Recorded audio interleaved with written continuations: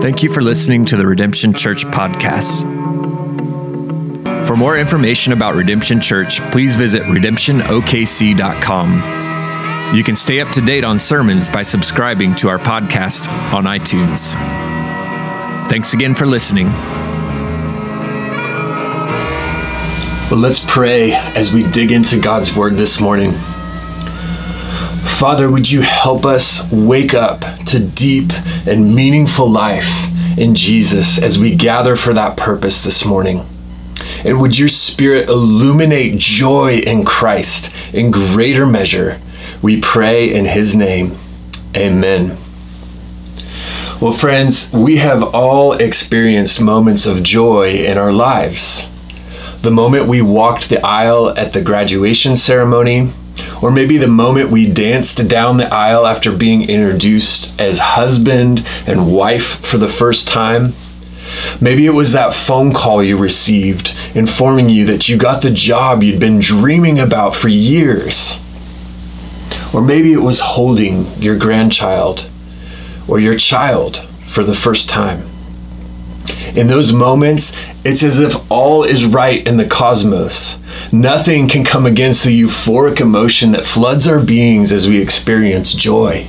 You know this feeling. The world stands still as tears well up, and we develop new creases on our faces from smiling bigger than we ever had before. But you also know that these are just moments. Shortly after, the world begins to spin again, and the trials of life seem to have a way to smack the smile from our faces. And tears of joy turn to tears of bitterness and frustration or sadness as we realize yet again we're in the middle of a raging battlefield of all that is good and evil.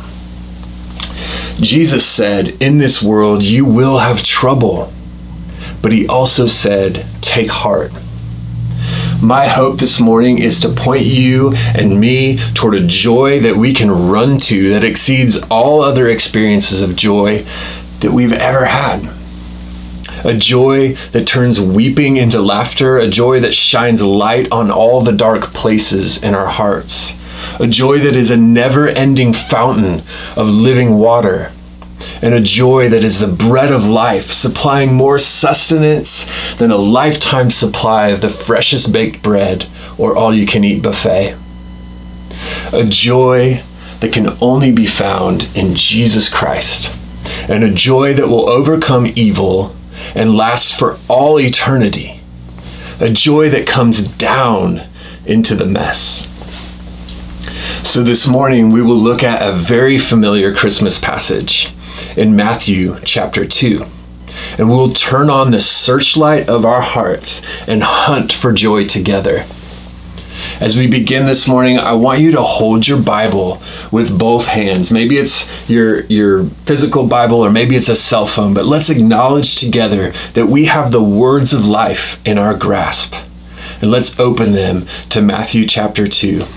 We'll read together in just a moment, but first let me give you a quick roadmap. If you don't have a Bible, we'd love to send you one. Just email us and we will get one to you. So here's our roadmap. Matthew 2 is the story of 3 wise men, 2 very different kings, and one joy that far exceeds all other joys.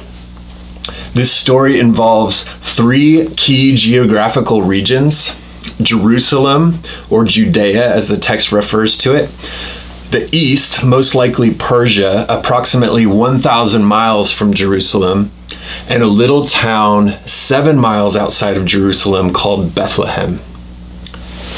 There are 5 main characters in our story. We're going to look at King Herod the Great, Jesus, born King of the Jews, and 3 wise men from the east.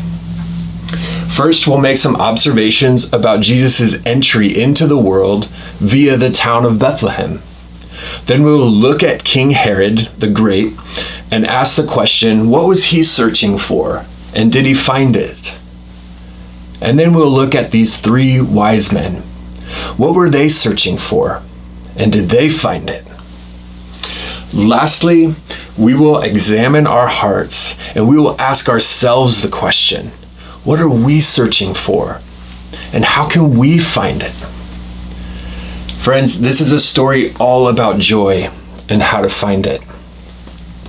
Before we read, I want to have a disclaimer here. I want to ask you guys to set aside just for a moment, just for this morning, the classic image of the manger scene that we all have become familiar with. You know the one. I'll show you a picture here. Stables, manger, animals, wise men, Mary, Joseph, Jesus, shepherds, all in the same place at the same time in a glorious scene. There's nothing wrong with this, friends, I assure you. I love that you all have manger scenes like this. I love them too. But I want to challenge you to enter into this story with fresh eyes and ears this morning. And imagine what it would have been like for these characters as they were living out this story. You might even be surprised to learn that Jesus' birth story is a little different than we've made it out to be in our Christmas traditions. So let's read together in Matthew chapter 2.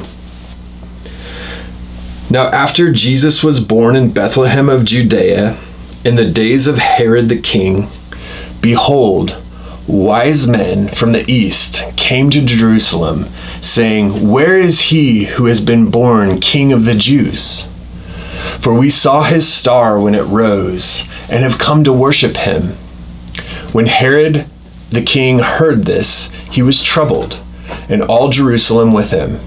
And assembling all the chief priests and scribes of the people, he inquired of them where the Christ was to be born. They told him, "In Bethlehem of Judea, for so it is written by the prophet, and you, O Bethlehem, in the land of Judah, are by no means least among the rulers of Judah. For from you shall come a ruler who will shepherd my people, Israel." Then Herod summoned the wise men secretly and ascertained from them what time the star had appeared. And he sent to Bethlehem, saying, "Go and search diligently for the child, and when you have found him, bring me word, that I too may come and worship him." After listening to the king, they went on their way, and behold, the star that they had seen when it rose went before them until it came to rest over the place where the child was. When they saw the star, they rejoiced exceedingly with great joy. And going into the house, they saw the child with Mary, his mother, and they fell down and worshipped him. Then opening their treasures, they offered him gifts, gold and frankincense and myrrh. And being warned in a dream not to return to Herod, they departed to their own country by another way. This is the word of the Lord. So Jesus was born in Bethlehem of Judea. Chase and Jeff both did a fantastic job connecting the birth of Christ to the life of David. If you missed the last 2 weeks, I'd encourage you to go back and listen to those messages on our website or on iTunes. The last 2 weeks, we learned that Jesus' family tree was pretty messy. We saw that Jesus would come from David's line, but that was a huge mess. David fell into sin. Boredom led to lust. Lust led to adultery. Adultery led to lies, deceit, fear, and even murder. And there were grave consequences for David's sin. He lost his own infant son. And then, in an incredible act of grace, he received another son named Jedediah, the beloved of the Lord. And from that son would come Solomon, his name meaning peace. And then several messy generations later, Joseph, who was betrothed to the pregnant Virgin Mary. And then Jesus.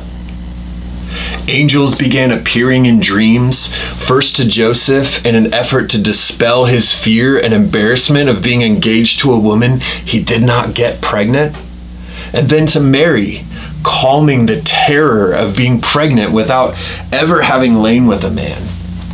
It's a roller coaster ride, isn't it? Well, friends, let's hang on and see if we can find joy in it all. So we pick up here in Matthew 2, and we see that Jesus was born in a town called Bethlehem.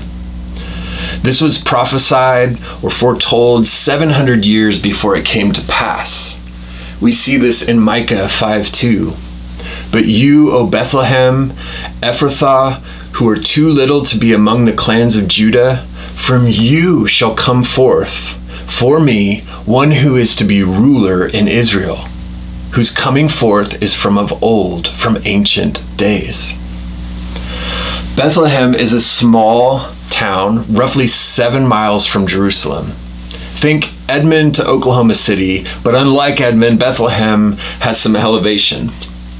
Bethlehem was a collection of small, very fertile villages known for growing almonds and olives. It was also fertile because it was built on a massive aquifer. Surrounding regions would pilgrimage to this town in order to drink from its city's pure water. They often called it the sweet water of Bethlehem. Bethlehem is also called the city of David. David was born there, and it's where his mighty men lived. David himself longed to drink from the waters of his hometown Bethlehem. We saw this in 2 Samuel chapter 23. And David said longingly, "Oh, that someone would give me water to drink from, the well of Bethlehem that is by the gate." Bethlehem means house of bread in Hebrew and Aramaic. A city known for water and bread. Didn't Jesus talk about this a lot? I am the bread of life. Whoever believes in me, from their hearts will flow rivers of living water. This is crazy, right? Well, speaking of crazy, let's look at our first main character, Herod, also known as Herod the Great. So Matthew says, in the days of Herod over Jerusalem. Now, what was going on in Jerusalem? Verse 1 says that Jesus was born in the days of Herod. So who was Herod? Herod was appointed king of Judea by Roman authorities and would become known as Herod the Great. Why? Well, he was known for advancing the prosperity of Judea.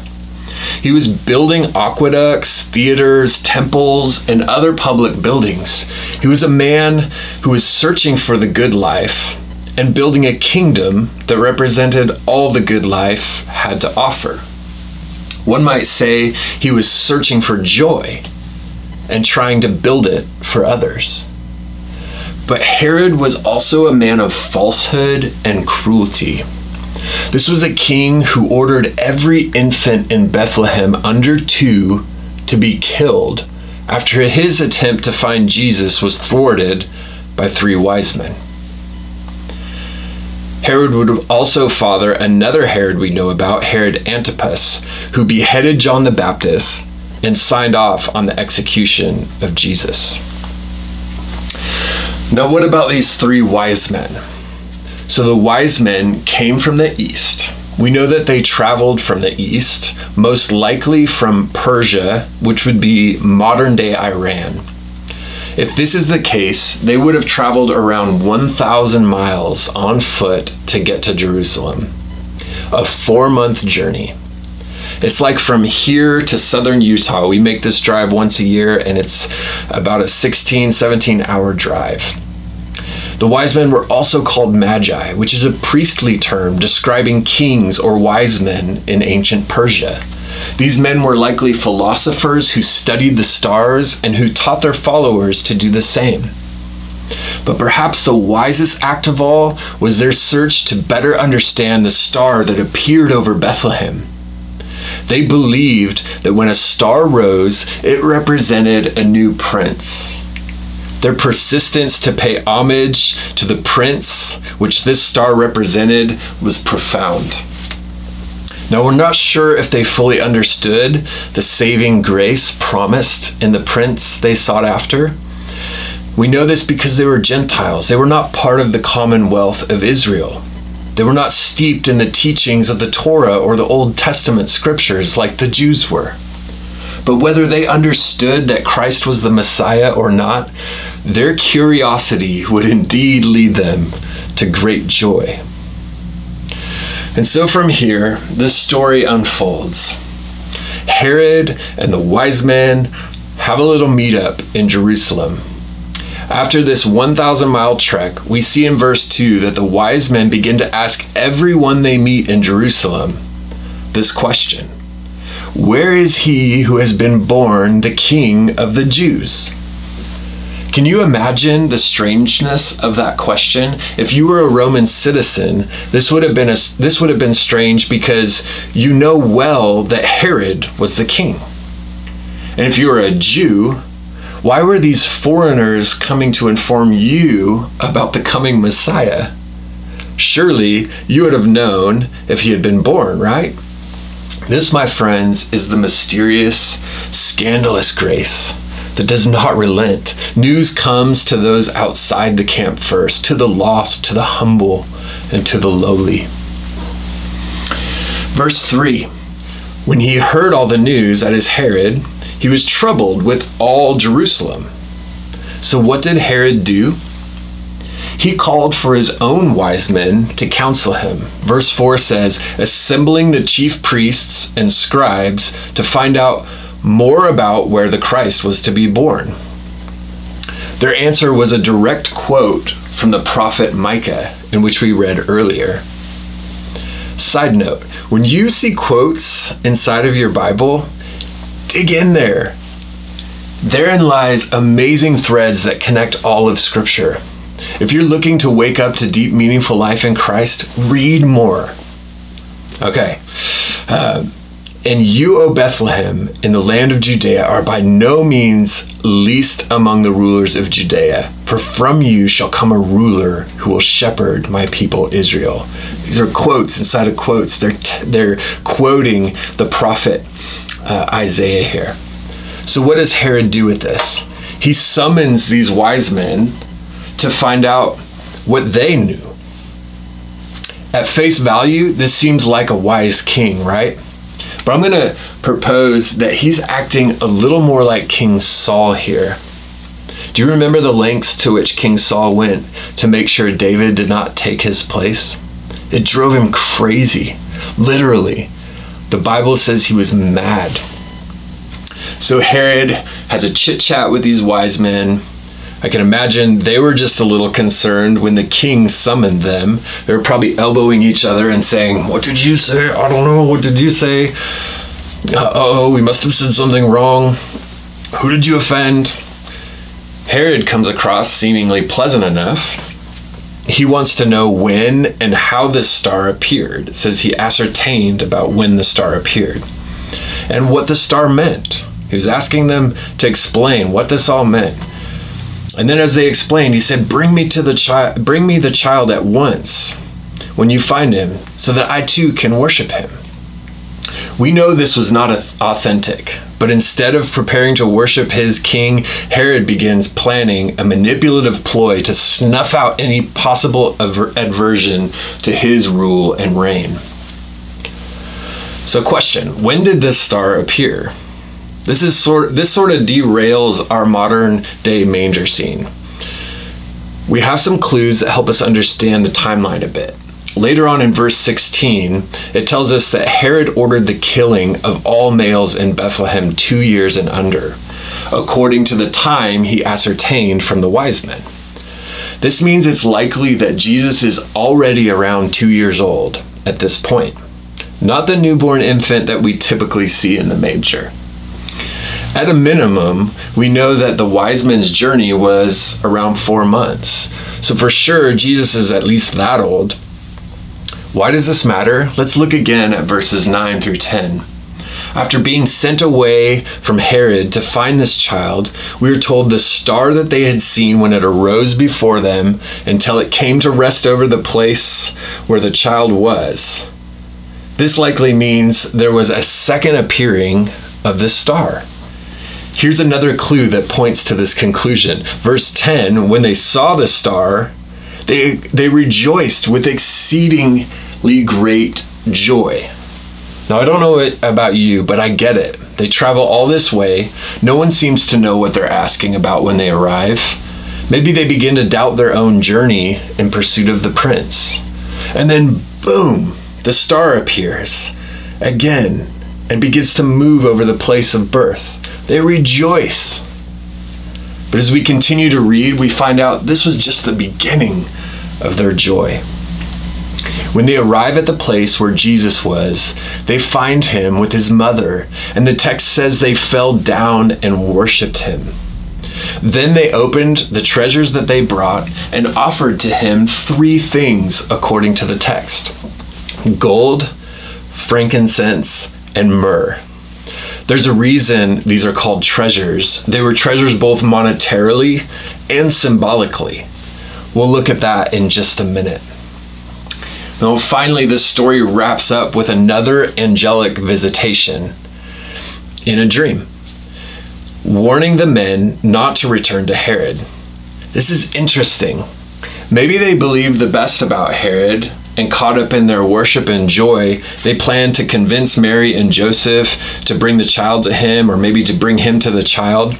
This would have been a disaster, because we find that Herod had no desire to worship the one born King of the Jews, but rather he desired to ensure his kingdom would stand by killing Jesus. And so the angels appeared and warned them. It's a powerful story. And what I want to do next is compare and contrast the wise men's posture and Herod's posture as they respond to Christ's birth. So let's look briefly at the posture of King Herod's heart and then the posture of the wise men's heart. So King Herod was troubled. Sound familiar? King Saul? Something was threatening to change up his rule and reign. Herod listened to the noise. Jesus was only 7 miles from his palace, an easy day's journey to a small town. He could have seen firsthand what had happened. Instead, he inquired from all the sources around him: chief priests, scribes, the locals, even interviewing 3 foreign men who had just traveled 4 months to find Jesus. Herod responded in fear. Frantically, he searched to control the situation. He feared losing his kingdom to a new king. He devised a scheme to ensure this would not happen. Herod plotted his own plans. Herod was so fearful that he plotted in his heart the murder of this infant child, and later, when that would fail, he ordered the murder of thousands of infants in hopes to hang on to his kingdom. Now let's look at the posture of the wise men and their hearts. The wise men were curious. They were inquisitive, so much so that they were willing to take a great risk and travel for months to find Jesus. They were looking for the source directly. The text doesn't say that the wise men sought counsel from other men or people they worked with. They simply packed up and set foot to find Jesus. I have to believe that they were listening to God's leading in their hearts, whether they really knew it or not. The wise men were expectant. They had to believe they would find what they were looking for in order to leave their comfortable place in Persia for the better part of a year, right? Who would do that? They were expectant. The wise men were prepared to worship. They brought gold, frankincense, and myrrh. Now, these would have been sort of standard gifts to bring to a king. Gold as a precious metal, frankincense as a perfume or incense, and myrrh as anointing oil. But some believe these gifts had a far more spiritual symbolism as well. Gold representing kingship, frankincense a symbol of a priestly role, and myrrh a foreshadowing of his death and embalming. They were prepared to worship. They were also fixed on the one they came to worship. Notice they didn't bow down to Herod or offer him gifts. That was only reserved for Jesus. And their worship resulted in exceeding joy. When they saw the star they had been seeking, they rejoiced. They found what they were looking for. This led to a joy-filled, worshipful response when they finally saw Jesus, where the star had rested over. They bowed before Christ and they offered their gifts.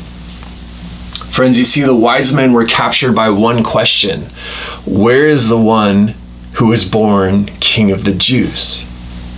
And Herod was captured by another question: how do I preserve my own kingdom? God gave the wise men a token of grace in a miraculous star. And when they pursued it, they found joy, exceeding joy, great joy. The star had disappeared for 2 years, and they had wondered what it meant. They asked their question of the very people who should have understood what was happening. Yet the Jews and King Herod's hearts were distracted and darkened by their own pursuit of order and control in a land that was promised to the King of Kings and the Lord of Lords.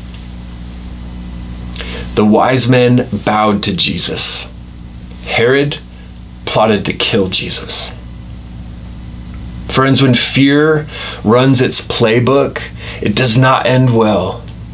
Remember what happened to Saul and his kingdom? Or what about David when he found out his sin had led to an illegitimate child? Deception, plotting, murder ensued. Side note here, I wonder if anyone else in Jerusalem or Bethlehem noticed this star. It was a miraculous star, right? Or were they too distracted by preserving their own way of life to even notice that something far better had come into the world than what they were fixed upon? Friends, what about you? How are you doing right now? What is your response as you hear this news about Jesus? What's going on in your heart right now as you hear this story and ponder your own response to Jesus' birth? Friends, have you been distracted during this season? I know I have. Plotting and scheming for your own kingdom, looking to control what's happening around you. Man, what a crazy time we're in, right? But don't miss the good news. Jesus has come to bring joy. We have something greater than a moving star pointing to him. We have the very words of Christ written down for us to point our hearts toward his saving grace. Friends, what have you done in this season to prepare your heart to worship the King of Kings? What have you done today, this month, or even this year? What gifts do you have to bring in your time, your talents, and your treasures? When's the last time you rejoiced with exceeding joy? It would do our hurting world wonders to see the people of Christ rejoicing with exceeding joy right now. How are you experiencing God's direction for your life? The scriptures say that if you seek him, you will find him. Isn't this a powerful story? The wise men sought him and they found him.